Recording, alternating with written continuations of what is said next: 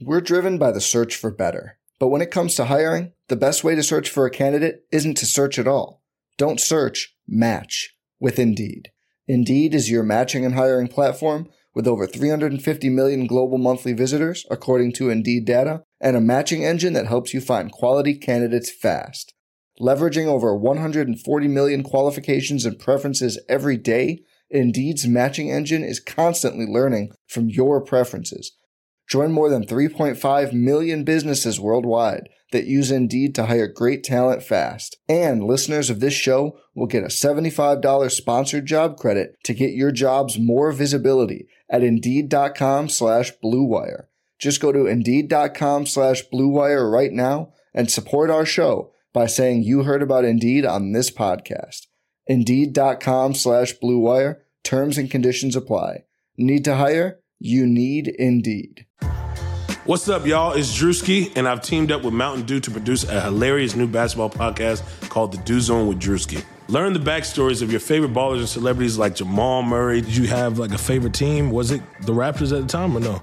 Was the Raptors even started around that time? Come on, bro. I ain't that old, fam. You talking like I'm 50. Taylor Rooks, Asia Wilson, and many more. You won't want to miss this. Listen to The Dew Zone with Drewski on Apple Podcasts, Spotify, and wherever you listen to podcasts.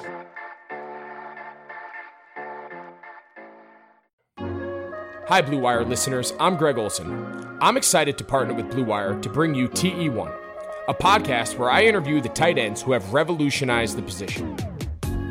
Listen in as I have raw, in-depth conversations with the all-time greats like Shannon Sharp, Tony Gonzalez, Travis Kelce, and George Kittle.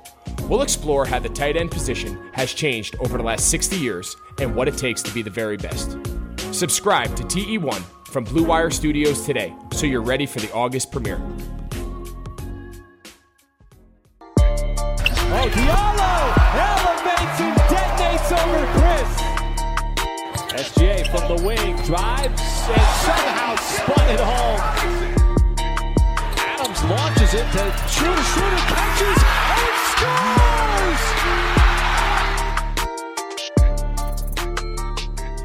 scores! Welcome to the Uncontested Postgame Podcast Edition.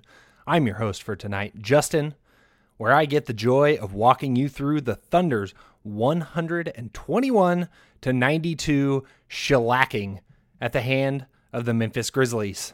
Before I dive into that joyful game, I want to let you know that we are proudly part of the Blue Wire Podcast Network and the official podcast of BoomtownHoops.com.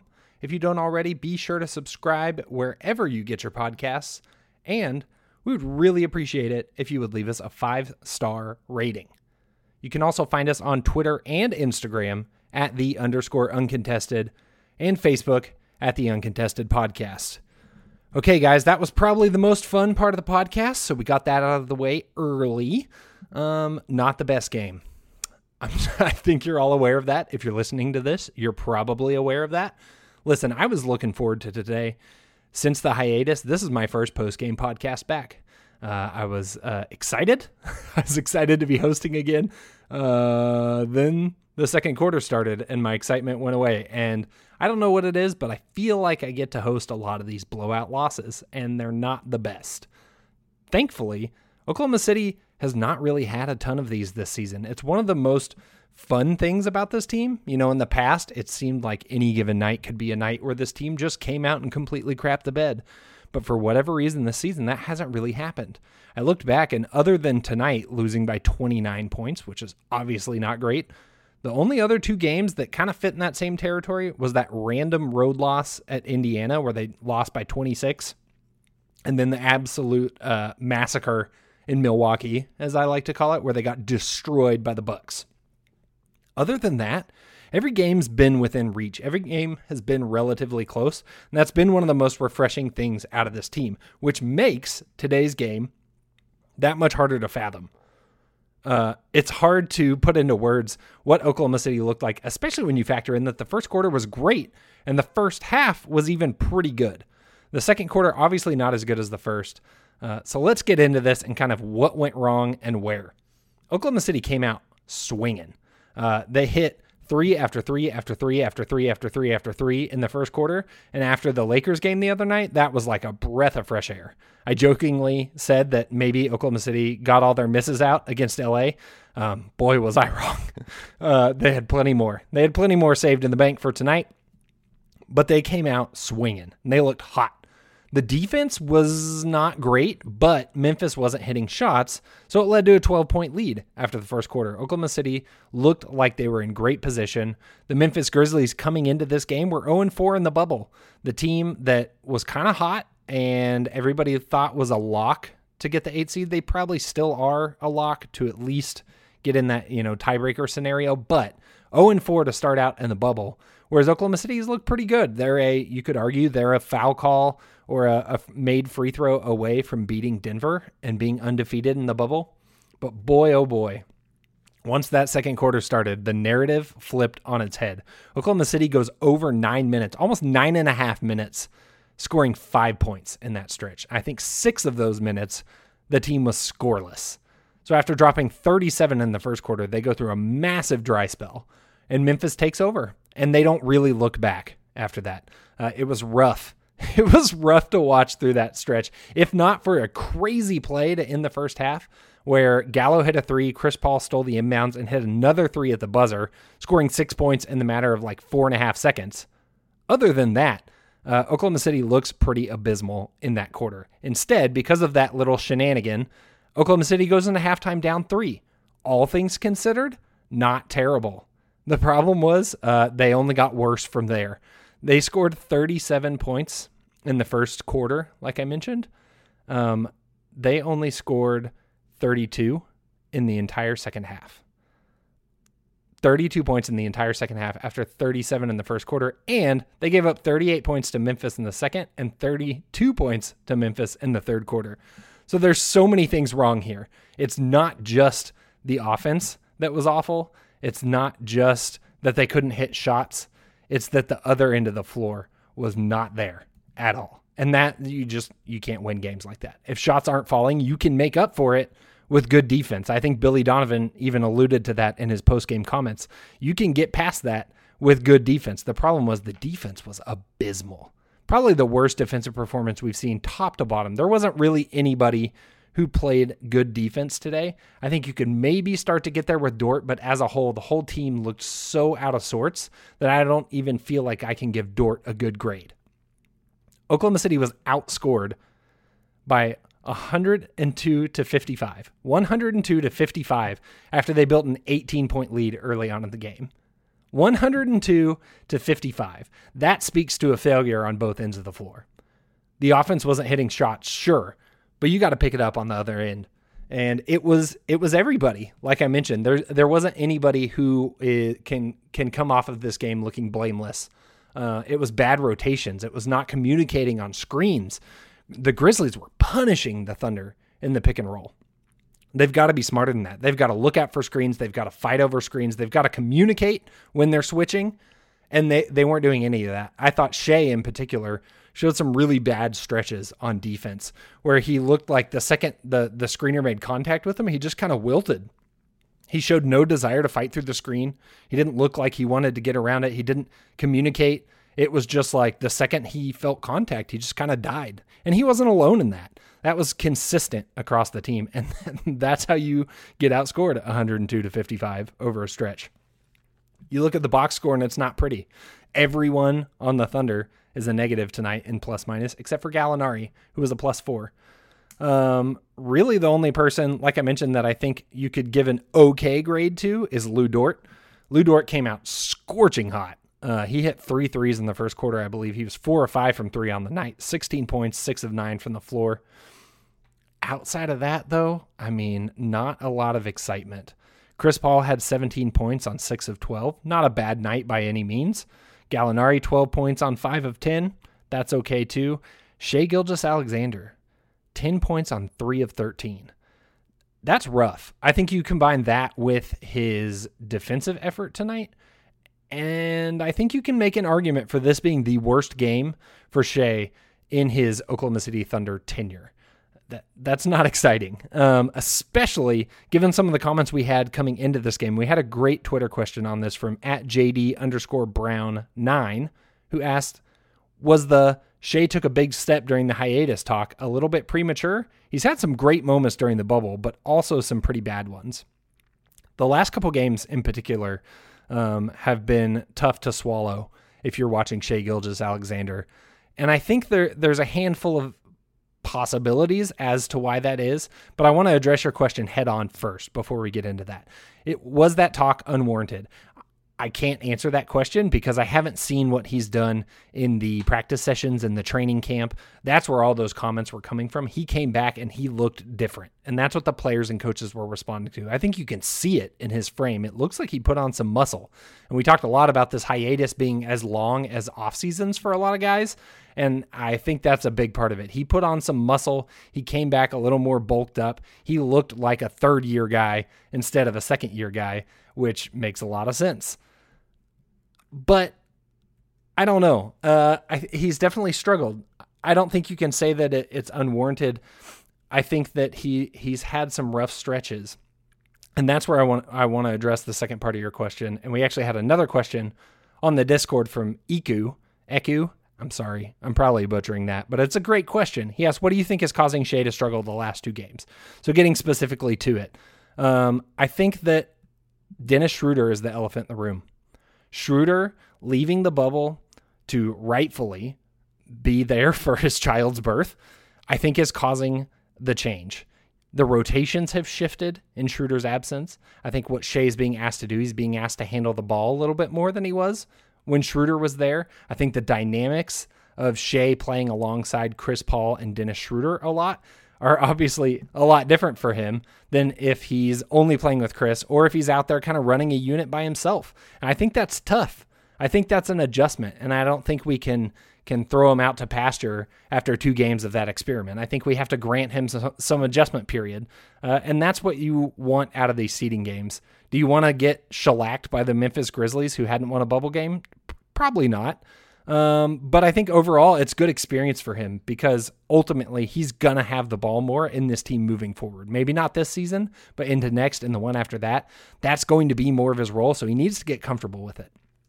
I don't know if you can blame it all on that. I do think there's something about the bubble that's just weird. It's a different arena environment. It's not the big, people filled arena. It's a smaller scale. It almost probably feels more like you're playing in a high school gym or a small college gym or something like that than it does an NBA arena. I think some of that's probably tough to get used to.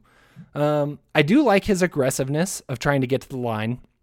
He wasn't as aggressive as that at that today, but I kind of just feel like the Thunder as a whole, we're not being very aggressive about getting to the line. Only 15 free throws today after what felt like a free throw bonanza against the Lakers. And hey, I'm not honestly complaining about that because I've been sick of hearing the whistle in the bubble. So this was a little bit of a breath of fresh air. I think Shai just needs to get more confident running a unit without Chris Paul and Dennis Schroeder by his side, and that'll come with experience. You can't rush that.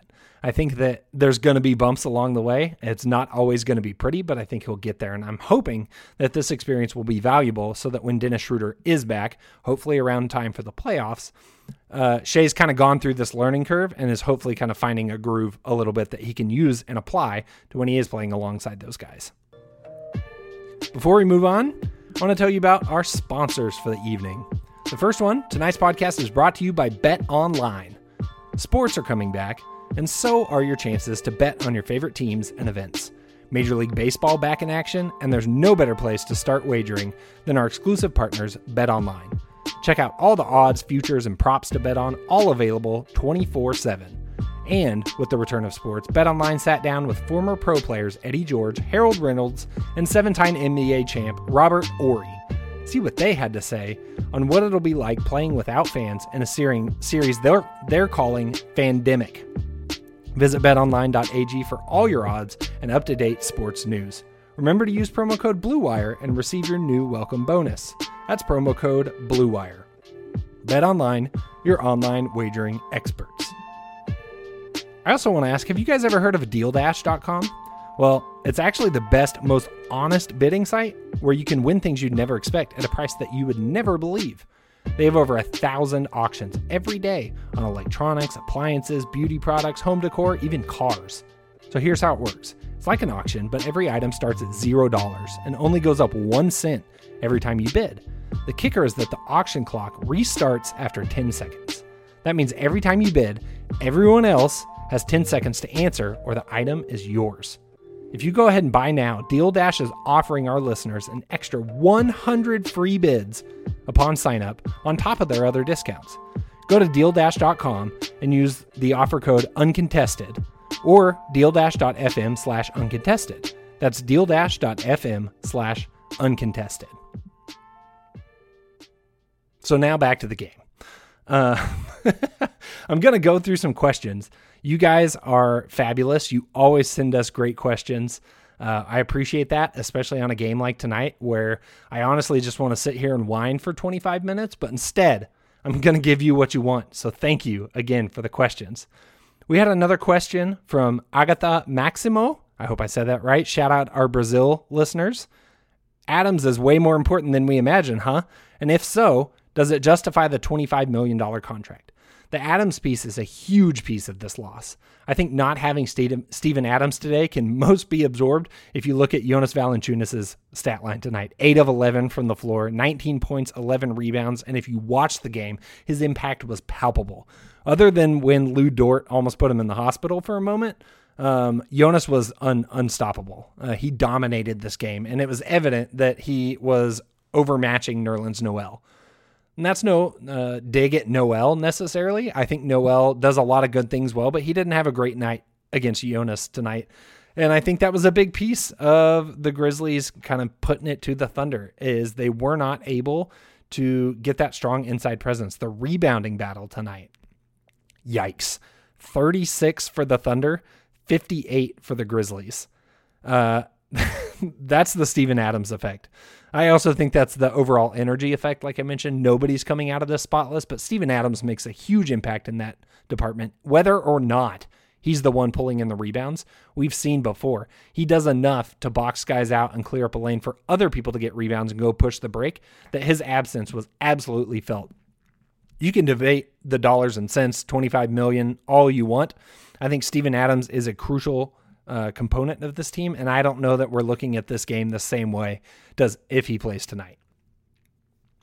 At Savage Nene 1999 asks, why isn't Gallo getting more minutes? This is a fascinating question as well. I mentioned Gallo had an okay night. He was pretty decent. He was the only player that was a plus minus tonight. Not that you can always take away a ton from individual game plus minuses, but still it's noteworthy. He only played 19 minutes. Compare that to 27 from Baisley, 23 from Diallo, 27 from Noel, 28 from Chris Paul, 30 from Lou Dort. It's a little bit surprising. I think that there's a number of factors that have to go into that. One that you can't ignore with this game is the garbage time that came at the end. This game was over, and it was obvious that the Thunder were out of it, and they got seeded earlier. The starters got seated earlier. And so that's understandable. I think that it's interesting to me though, because it felt like he went through a really long stretch earlier in the game where he was on the bench while the Thunder were kind of flailing. And I actually was sitting there watching the game thinking like, come on, Billy, put Danilo in. They needed that scoring punch. He's such an underrated scorer in this league. I felt like they really could have used him at stretches. I don't know what exactly is driving that. I don't think it's an injury or anything, but there is a part of me that wonders, like, is it a conditioning thing?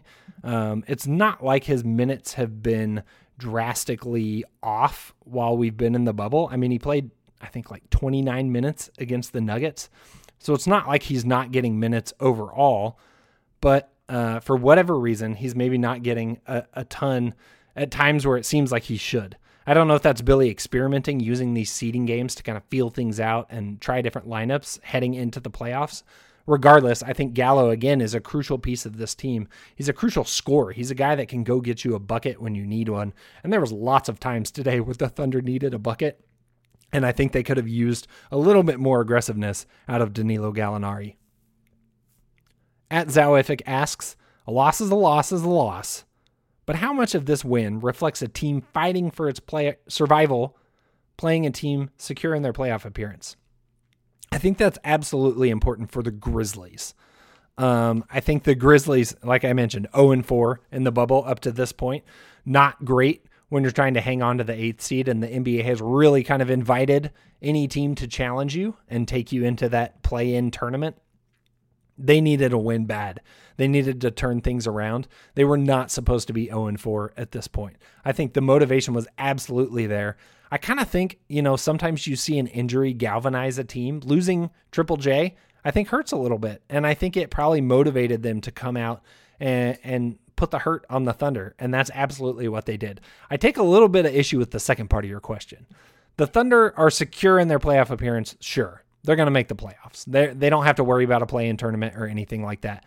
But my goodness, look at the Western Conference standings. I mean, the Thunder had a chance. I say had because I don't know if it's still there now, but had a chance to be the 3 seed. What's tough right now is the 3 seed is no more advantageous than the 6 seed, which is where the Thunder currently find themselves after today's loss, because there's no home court advantage. So the whole jockeying for seeding position is going to be really fascinating, especially as we come into the back half of the seeding games. Do you see teams start to tank to drop to 6 that may have normally tried to make a push for 3? It's going to be tough to, I think, plan your playoff opponent because of that. There won't be as clear-cut of a path of, okay, this is how the Thunder can get matched up with Utah. I think there's a lot more ambiguity that's going to happen. So I don't know that I think of the Thunder as being secure by any means, because I think there are teams that they probably want to avoid, which is a great segue to our next question. At Kieran in the Discord. If you're not on the Boomtown Hoops Discord, you should check it out. It's been a blast during games, and we get lots of fun questions. Kieran asks, how confident, prepubescent voice crack, sorry everyone, how confident are you that we can beat the Rockets if we're at full strength come playoffs? I'm not confident in that. I don't want to see the Rockets. I'm going to put it out there. I know some people maybe think the Rockets are a good playoff matchup. I do not. I think on any given day, the Thunder can beat the Rockets. Beating a team in a game and beating them in a series is totally different. And when you go up against a team that has James Harden and Russell Westbrook, beating them in a 7-game series, beating them 4 times out of 7 games is tough. Those two guys can explode and can complement each other, and any one of those on any given night can beat you. So if you're telling me that out of 7 games, both of those guys are not going to be able to beat you, either one or both together 4 times, I think that's tough. They're not a perfect team. I would not be surprised to see the Rockets get bounced in the first round. I would not be surprised to see the Rockets make the Western Conference Finals. They're kind of an enigma, and it depends on the night, and it depends on who they're playing, and it depends on how things go of who they are as a team, but they have enough weapons to scare me if I'm the Thunder. The only team that I think I like the Thunder's chances against is Utah. I think Utah, without Bojan, Oklahoma City dominated them the first game of the bubble. Do I think that's what happens in a 7-game series? Absolutely not. We've seen enough Thunder basketball over the years to know that that's not how that works. But I really like how Oklahoma City matches up against them because of their strength in the mid-range game, especially led by Chris Paul. That's Utah's biggest weakness. Gobert can shut down the paint, but they don't defend the mid-range well. Oklahoma City could tear them up in the mid-range. I even think I would take Denver over Houston, just because Denver doesn't seem to have that level of explosiveness. They don't have the ability to just kind of bury you like Houston does. Again, it's such a coin flip with Houston, but I think I would tend to want the safer opponent, even if they might be a slightly better team than Houston, who's such a kind of a powder keg that could go off at any moment. Last question, also from the Boomtown Hoops Discord, from Rare, who asks, is there a positive spin to this loss? A fitting place to end. I think the positive spins are this. You had a great first quarter. Lou Dort's awesome. Lou Dort brings the energy. He was all over the place on both ends of the floor in the first quarter. I think he's continued to show a lot of potential. He got like Patrick Beverley levels of under the skin of Dylan Brooks tonight, which you love to see it. I think you'd like to see it for 3 more quarters, probably. But no, I'm staying positive. Positives are Thunder get to play the Wizards next. That's a pretty big positive. They should be able to get a win against the Wizards. It'll be the first game they play against a non-playoff team, so that's good. I would normally say they get to play the Suns after that, but my goodness, the Suns might be the best team in the bubble, so I'm not sure that's a good thing anymore. Other positives, Dennis Schroeder has a cute baby. Dennis Schroeder has a lightning bolt in his hair. Dennis Schroeder has been working out while he's with his wife. I think Dennis Schroeder is going to be back in the bubble in time for the playoffs and is going to help this team immensely. I think Steven Adams is going to be back soon and help this team immensely. I hope Mike Muscala is out of concussion protocol soon and will help this team immensely. I think SGA will not have two of his worst games in his career in an Oklahoma City uniform in a row. I expect Shea to bounce back. I don't know if he needs to find his center of gravity now that he lost the braids or what it is. Get a new pair of Converse, kid. Figure it out. I think he has a bounce back game in his future. I think Darius Bazley has shown us some flashes. I think he's continued to take a little bit of a leap in the bubble. Obviously, 4 of 14 tonight. Team low -23. Not ideal, but I think if you want some positives to focus on moving forward, I think you can look at Darius Bazley as a potential positive. That's all I got. There's honestly just not a ton of positives from this game. It was a bad game, but you can have bad games. You can afford to have bad games, and the Thunder haven't had many games like this season, and when they have typically bounced back. They've been aberrations. They've not turned into losing streaks or skidding, and I don't expect it to now in the bubble either. I think that it's a bad game. You put it aside and move on. They're going to have a great opportunity to bounce back against the Wizards, who are just the Eastern Conference consolation prize in the bubble. I think they will do that and gear up for the juggernaut Suns after that. We're on the home stretch. 4 games left in the bubble before the playoffs begin. It's hard to believe it's already half over. Hopefully the second half is as fun as the first, because this last week and a half has been an absolute blast. It's like March Madness if the basketball were actually good. Thank you guys so much for listening. Thanks for checking out the podcast tonight. If you're new here, we do post-game pods after every single game. Just like this one, shorter, solo host. We take lots of questions. Make sure to send them to us on Twitter or in the Boomtown Hoops Discord. And then look out on Monday mornings for our larger, longer, more in-depth group pod. We get the whole gang together. We dive deep into the week that was and the week ahead. We have a lot of fun, and it's great. You should check it out. So whether it's the post-game pods or the weekly group pod, make sure you hit that subscribe button so the podcast is always available in your feed as soon as it drops. Thanks again for checking out the podcast, and as always, Thunder up.